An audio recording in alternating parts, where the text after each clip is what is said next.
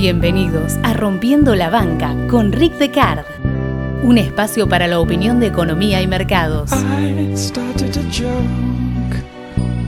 which started the whole world crying.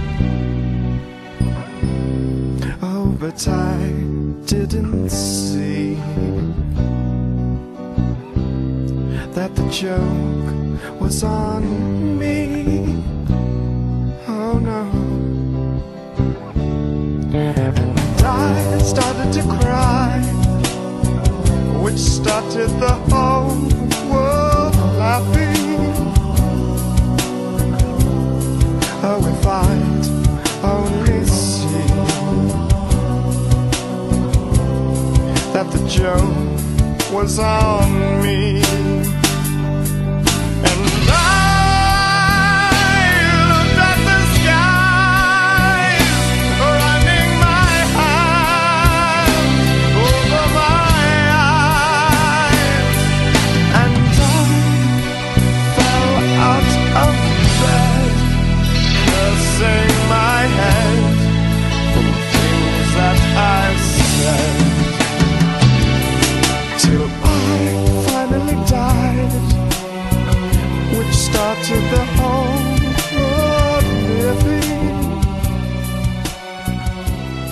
Oh, if I En todos los ámbitos y en particular en el mundo financiero siempre habrá iluminados que creen que encontraron la piedra filosofal, la idea única, que es la solución para todo y la llave del éxito para todo. Ya me han escuchado mencionar a algunos en el pasado, John Loy, el Festival Monetario, Newton creyendo que se la estaba perdiendo y sucumbiendo al Fear of Missing Out en el Festival de los Mares del Sur, Nick Leeson pensando que podía ocultar indefinidamente sus pérdidas y piramidar posiciones para salir a flote, Pothead creyendo que haciendo bullying a los short sellers prevalecerá. La lista en realidad es infinita e invariablemente termina mal de una manera u otra. La característica única de todos, absolutamente todos, lo que los une es la falta de flexibilidad ante los problemas y la creencia en soluciones mágicas, únicas. Esa falta de flexibilidad es el camino dorado, no hecho de oro, sino hecho del oro para los tontos, o el oro de los tontos más bien, que conduce a la ruina y eventualmente a convertirse en rogue traders. En El Mago de Oz, Dorothy, después de recorrer el camino dorado, descubre que el gran y poderoso Oz no es un supermago, sino un tipejo común e insignificante, pretendiendo ser mucho más de lo que realmente es, porque simplemente es un ladre, un rogue trader. Siempre tienen que tener cuidado con agentes de bolsa, administradores y empleados de casa de bolsa que tengan alto perfil o que aparenten o impongan un alto perfil, que aparentan ser grandes conocedores del mercado. Si fueran tan buenos como dicen o dejan implícito, no serían empleados de nadie. Bienvenidos al episodio número 243 de Rompiendo la Banca, soy Rick Deckard. Permítanme esta semana hacer su guía en el Museo de la Ignominia Financiera, el Museo de los Rogue Traders. Y así concluyendo esta edición del ciclo de institucionales de este año. Iba a terminar con otro episodio, de hecho lo mencioné al pasar en Twitter, que hacía referencia a la evangelización, pero la realidad y la coyuntura se imponen con el timing justo que me obliga a hacer este episodio que iba a ser futuro. Los pelotudos de la camioneta bitcoinera tendrán que esperar o quedar en el olvido como lo que son, una oscura nota de pie de página del capítulo sobre los lados más pelotudos del mercado, en la moda más imbécil del mercado. Recuerden colaborar con la difusión del podcast y seguirme en Instagram para deliciosos mini podcasts casi diarios. De no hacerlo, podrán ser víctimas de algún rogue trader de turno. Muchas veces me han escuchado decir, cuando hay duda no hay duda, y en raras ocasiones me ha pasado incluso esta situación al elegir el podcast como pasó esta semana. Son hechos aislados normalmente. Para este episodio 243 pensaba en un tema específico como cierre del ciclo, pero después apareció otro tema relevante, el que estoy usando finalmente. Y antes de eso, ya había aparecido el tema, antes de decidir de qué iba a ser este podcast, algo no me cerraba igual. Tenía ideas aisladas, tomaba notas también de la misma manera aislada, pero algo no iba con la idea, me hacía dudar. ¿Qué hacía? Cerraba el ciclo como Planeaba o lo ignoraba y usaba el tema de coyuntura. Y en la madrugada del jueves de Pascua, de golpe la epifanía. Mis dudas eran porque en el fondo ambas opciones eran correctas. Era coyuntura, pero un tópico en espera hace años cubría ambas fuentes. Uno de los podcasts que esperaba turno casi desde el principio, casi 5 años, y antes de que se me ocurriera incluso hacer un ciclo de institucionales en sí, era el epítome del ciclo, los Rogue Traders, y es ciertamente el momento óptimo, el ejemplo de coyuntura perfecto que necesitaba.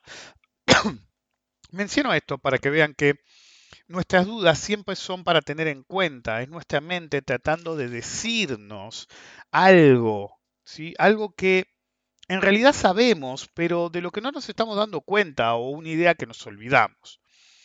Los rock traders son el epítome del mal manejo de los institucionales, y siendo esto así, Nick Leeson en sí es el epítome de los rock traders y de una característica de ellos, suelen ser los patsis, como decimos en Argentina, el pato de la boda, para desviar la atención de los verdaderos culpables que nunca son perseguidos en su ineptitud. Nick Leeson creyó que se podía salir con la suya ocultando malos trades y piramidando hasta poder darlos vueltas. Sarao, el supuesto trader de alta frecuencia que se supone provocó el flash cash, creyó que podía crear la ilusión de direccionalidad con cantidad de contratos para hacer front-running de la ilusión que él mismo supuestamente creaba. Leeson provocó un caos con la caída de la Baring Brothers y fue sentenciado a un par de años de cárcel en Singapur. Sarao, 1 año de prisión en su casa. ¿De veras? Y sí, de veras, con esa pena menor se busca tapar que ninguno de los dos podría haber provocado lo que se los acusa de manera solitaria y menos en su escala. La Baring Brothers cayó por el mal comportamiento interno de un montón de gente en la Baring Brothers que produjo que apareciera un personaje como Nick Leeson. Sarao simplemente es el tipo al que señalaron todos. En realidad no tiene nada que ver. Una sola persona no podía ocasionar flash cash. Cualquiera que sabe realmente de lo que habla en High Frequency Trading, en Quantitative Trading, sabe perfectamente de lo que hablo.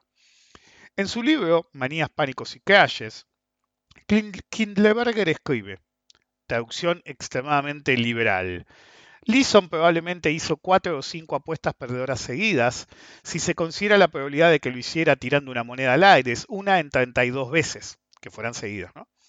Si hubiera ganado en aunque sea una de esas veces, no nos hubiéramos enterado y él no hubiera ido a la cárcel de Singapur por 2 años. Kindleberger se equivoca. ¿Ok?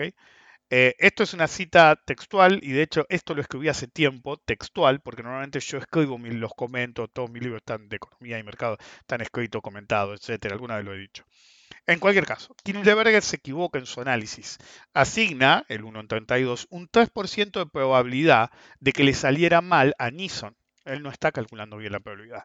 Y lo toma como un hecho aislado, pero no entiende que no fue un hecho aislado. Leeson, lo dice él mismo, repetía este comportamiento cada vez que le iba mal. Era incapaz de decir me fue mal en un trade, fuera chico o grande. Entonces, cada vez que pasaba, sin importar la cantidad de veces que lo hiciera, por lo menos tuvo este comportamiento en 5 ocasiones. Es decir, perdí una vez y lo escondía, perdía 5 veces seguidas y lo escondía. Siempre lo hacía creyendo que tenía la solución, ganadora después de haber zafado la primera vez. La primera vez hizo eso por miedo a que lo echaran o algo y le salió. Entonces después básicamente lo empezó a hacer siempre. Simplemente cada vez tenía que esperar más y había muchas operaciones perdedoras. Y con cada mayor confianza que ganaba, apostaba cada vez más. Se exponía cada vez más. Simplemente ocultaba las operaciones perdedoras, incrementando la exposición al límite posible hasta que una ganadora más que compensar a la cagada que se mandó.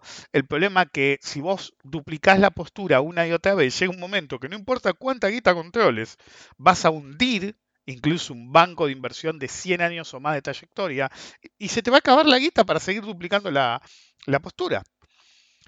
Leeson era un ignorante. Desde tiempos inmemoriales, se sabe que piramidar termina siempre en la misma situación, la ruina total, sin importar el capital disponible.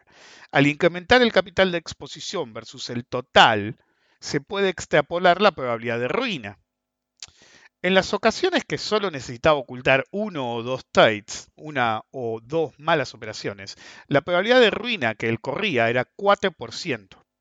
Si eran 3 operaciones consecutivas, era 45%. En 4 o 5 operaciones, la probabilidad de arruinarse, encima cuando llegaba ahí lo hacía con una exposición brutal, porque no solamente ocultaba el trade, sino que cada vez duplicaba, y si nosotros agarráramos eso y lo incluyéramos en la probabilidad, es peor aún, saltaba más del 80%. Para empeorar hay que tener en cuenta que Leeson era un operador de mierda, ¿sí? Lo dicho por él mismo, que ganaba menos del 20% de las veces, dicho por él mismo. Es decir, un operador que gana solamente el 20% de las veces, si piramida para cubrir las que no ganó, realmente va a hundir la cuenta, y cualquiera que mantenga la cuenta con él.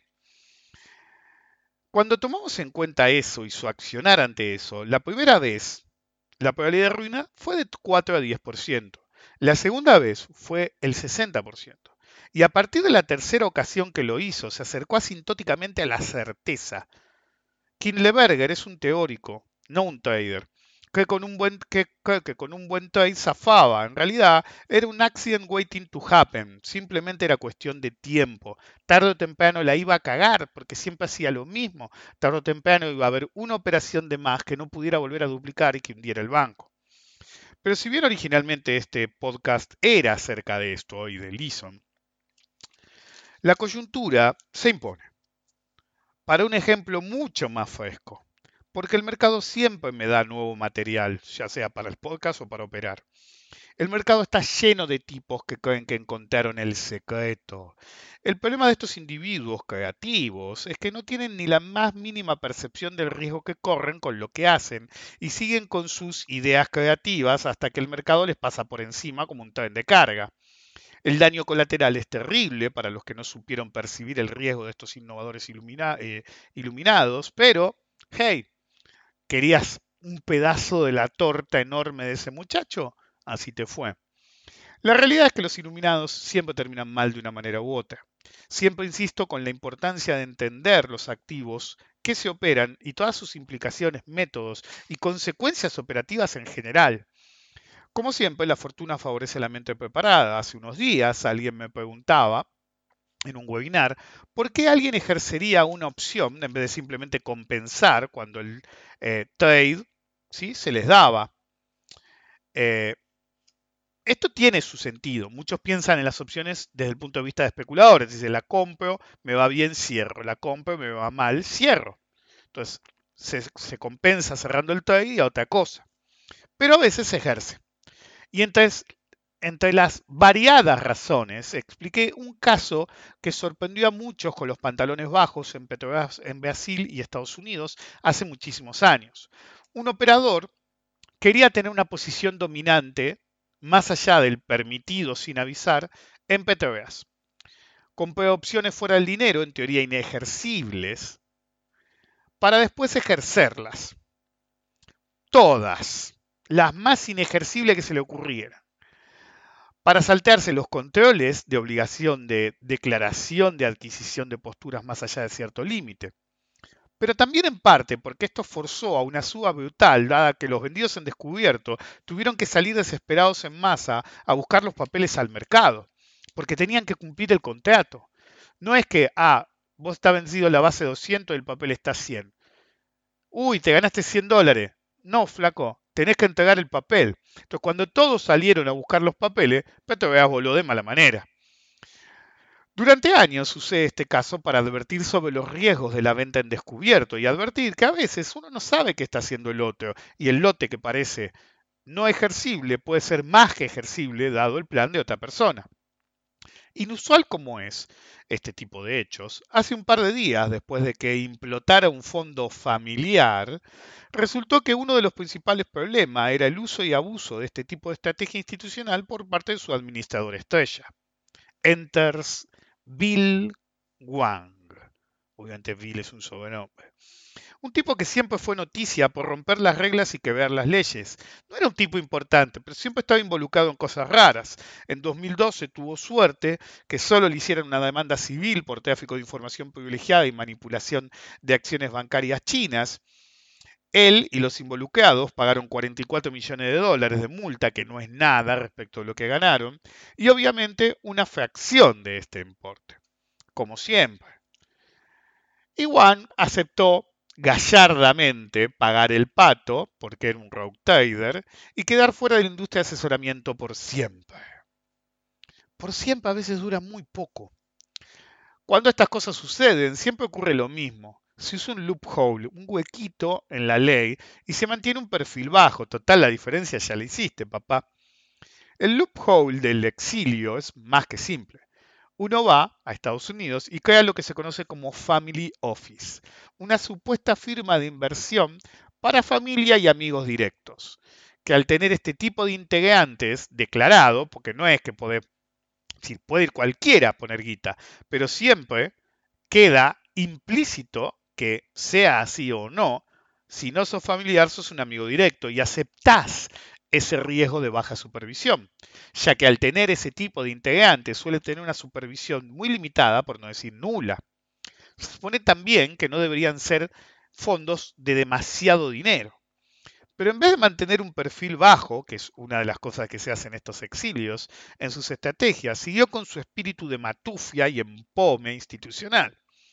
Usaba opciones para acumular enormes participaciones en empresas sin tener que revelarlas. Tampoco usaba las mejores empresas posibles, usaba empresas muy volátiles. Era un accident waiting to happen, un accidente esperando que ocurriera. Y sus contactos en los grandes bancos le permitieron márgenes enormes a pesar de su historial problemático en los mercados en materia regulatoria y delitos financieros. Es como funcionan los sistemas, lamentablemente. Al estar en una oficina familiar estaba exento de registrarse como asesor, pero de hecho Wang aprovechaba esa exención de revelar propietarios y nivel de dinero administrado para correr un fondo de apalancamiento extremo sin supervisión alguna. Y los participantes, si bien él era y su familia directa tenían un buen pedazo, distaban de ser amigos personales. Era abiertamente la intención, ¿ok? Eso era sabido desde el vamos. Pero bueno, es el tipo de empresa familiar. Y el objetivo de este tipo de firmas es precisamente hacer lo que se les canta el culo sin que los vigilan. Ahora, una vez más, después del choque, se rasgan las vestiduras y hablan de la necesidad de regulación por el potencial impacto en el mercado. Eso deberían pensarlo antes, no hablarlo ahora. Y como siempre va a quedar en la nada. Wang había armado la cadena de la felicidad en varias acciones, al tal punto que en en el pasado inmediato, muchos no entendían por qué esas acciones subían como subían. Un fondo muy grande siempre tiene que declarar ante las autoridades cuando llega a un porcentaje significativo de adquisición, debe declarar sus intenciones de adquirir más o que ya tiene una participación importante en una empresa, digamos un 5%. Entonces lo que hacen es adquirir, normalmente es una estrategia usual, para evitar, si querían acumular más, alertar al mercado y que se le escape el precio, entonces lo que hacen es adquirir casi 5%. Y después armar una posición enorme en opciones, ejercer de golpe y declarar la participación cuando superaron ampliamente ese límite. Ese es el caso soft, suave. Pero tampoco es ilegal, es perfectamente válido de hacer, no hay ninguna disposición en contra. El caso hard, el extremo, es igual pero más extremo. En vez de ejercer la posición de opciones, cruzan el 5% y lo declaran. ¿Sí? Primero hacen como antes, exactamente igual. Compra hasta el 5%, casi, no cruzo.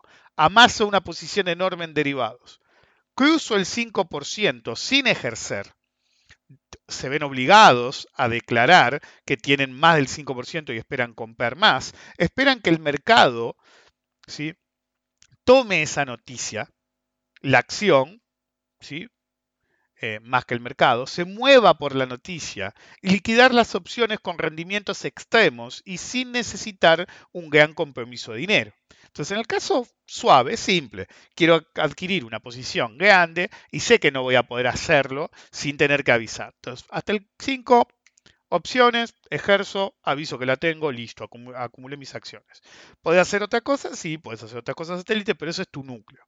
Ahora, el caso que ya es poco ético es el que van hasta el casi 5%, arman una pelota de opciones, compran un poquito más para tener que declarar y después esperan que haya una estampida y ahí salir y liquidar las opciones. A veces ni ejercen. Y lo hacen sin un verdadero compromiso de dinero, porque con opciones controlas mucho más activo con una fracción del dinero. Wang iba más allá. Armaba pelotas de opciones y derivados esperando influir en el papel, una piedra filosofal que estaba de moda hace como un año entre los boludos de Reddit, ya lo he contado. Y si no funciona, ¿okay? La idea era que vean mucha acción en las opciones, que los market makers se vean obligados a empezar a comprar el papel y poner en movimiento el activo. ¿Okay? Una vez que el activo está en movimiento, liquidar las opciones, básicamente no hiciste nada, el mercado lo hizo por vos, boom, haces caja. Pero si no funcionaba, este tipo simplemente ejercía en masa todas las posiciones. Al ejercer posiciones en masa, muchos quedan forzados a salir a comprar de emergencia el papel a cualquier eh, nivel de precios. ¿Ok? Porque necesitan el papel, o si no, quedar en descubierto con un margen creciente. Entonces la consecuencia era que se hacía subir el papel de manera extraordinaria, más allá de los que los demás veían. La gente decía, ¿por qué sube tanto el papel? Porque el tipo ejercía y obligaba a que la gente saliera a comprar el papel para dárselo a él.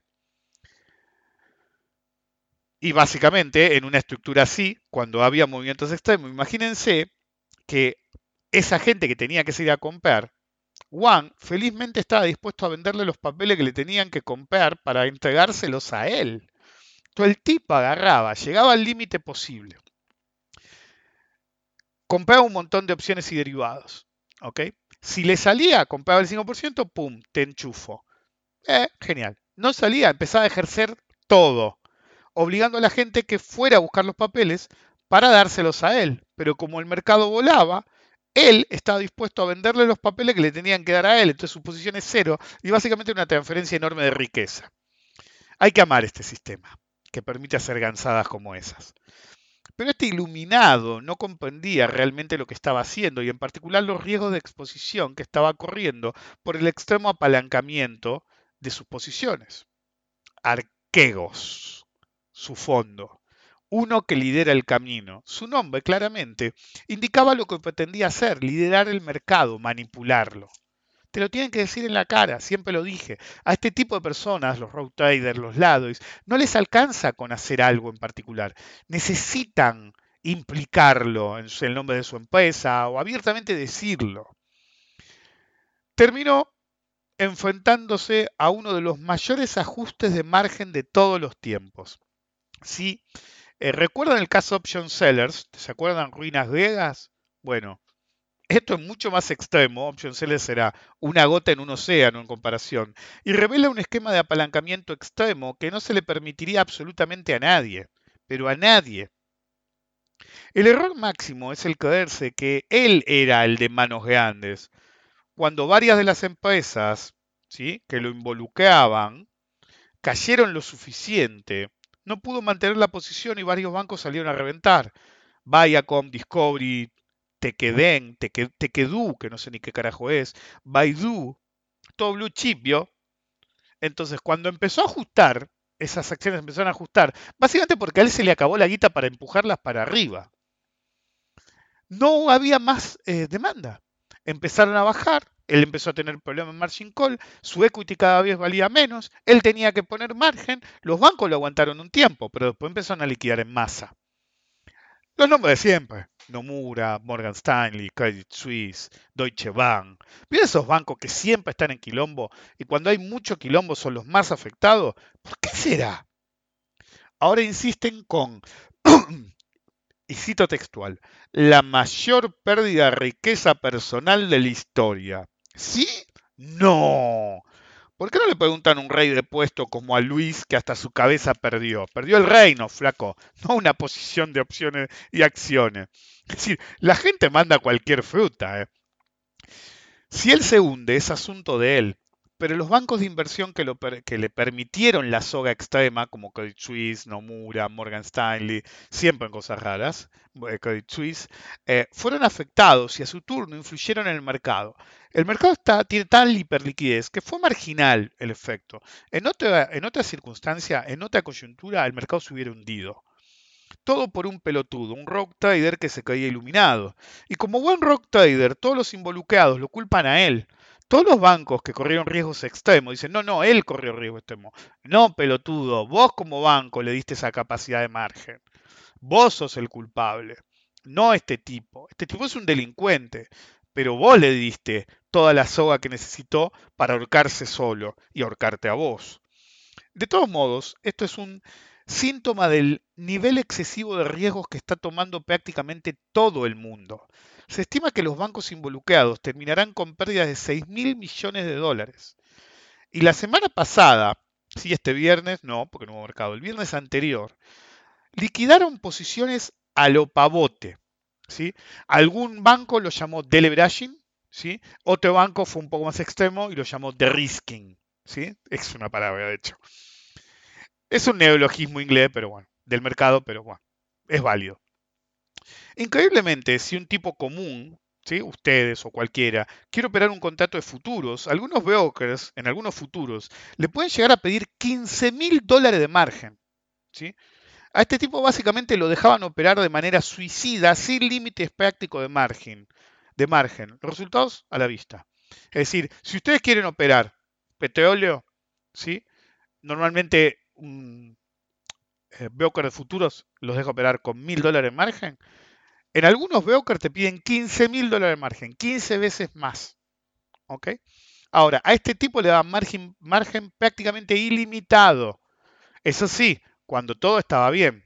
Pero como siempre, como son todos los bancos, en cuanto las cosas empezaron a fallar, fueron por su cabeza y le dijeron, che, vas a tener que depositar. Pero el margen, qué sé yo, ¿qué has hecho por mí últimamente? Le dijo el banco. Las opciones dan una flexibilidad extrema al operador de cualquier escala. Pueden usarse bien o mal, con sentido común o falta de este. Son el camino a retornos extraordinarios, más allá de cualquier fantasía, y ventajas como cobertura o, por ejemplo, dentro de lo legal, no revelar que vos estás adquiriendo una posición en una compañía usando opciones. Es perfectamente válido, pero también pueden ser la receta para el desastre, cuando uno es un idiota que cree que las entiende. Sin ir más lejos, por ejemplo, en una época localmente en Argentina, algunos las usaban para fabricar literalmente pérdidas inexistentes con fines impositivos. ¿Qué se hacía normalmente? Si el argumento era que vos vendías tu posición en acciones, comprabas el equivalente en opciones y contra el cierre, llamémoslo de impositivo, agarrabas y ejercías para readquirir tu posición. Había una pérdida genuina en comisiones, etcétera, pero más que nada lo que se buscaba era decir que vos, el componente de la prima de la opción, porque usaban opciones in the money, era una pérdida, ¿ok? Porque si vos tenías una opción de la base 100 que valía 5 mangos y comprabas el papel 95, bueno, era un pase mágico. Obviamente no era tan así, pero algunos descarados lo usaban de ese modo. Con el tiempo la impositiva local empezó creo que fue en el 2005 aproximadamente, empezó a explorar más y más y más cómo era el mercado y las gansadas que les decían. Algunas eran gansadas, otras no. eh, y esta actividad pasó. En cualquier caso, esto es una historia para otro momento, para otra ocasión. En cualquier caso, lo que tienen que entender es que las opciones es clave comprenderlas, porque no es solamente acerca de especulación. Uno puede decir, no, las opciones a mí no me sirven para nada, pero un día llega la parca bursátil, tenés una posición que no podés liquidar y por ahí, solo por ahí, teniendo opciones, podés administrar esa posición de una forma que te genera, aunque sea una cobertura tardía, que pueda hacer que te salve tu vida financiera. Pero muchos piensan que solamente necesitan una fracción del conocimiento necesario que necesitan. Bottom line, nunca es suficiente conocimiento, ni en el mercado ni en la vida. El secreto de la vida y del mercado siempre es el mismo, tener resto. Nos vemos.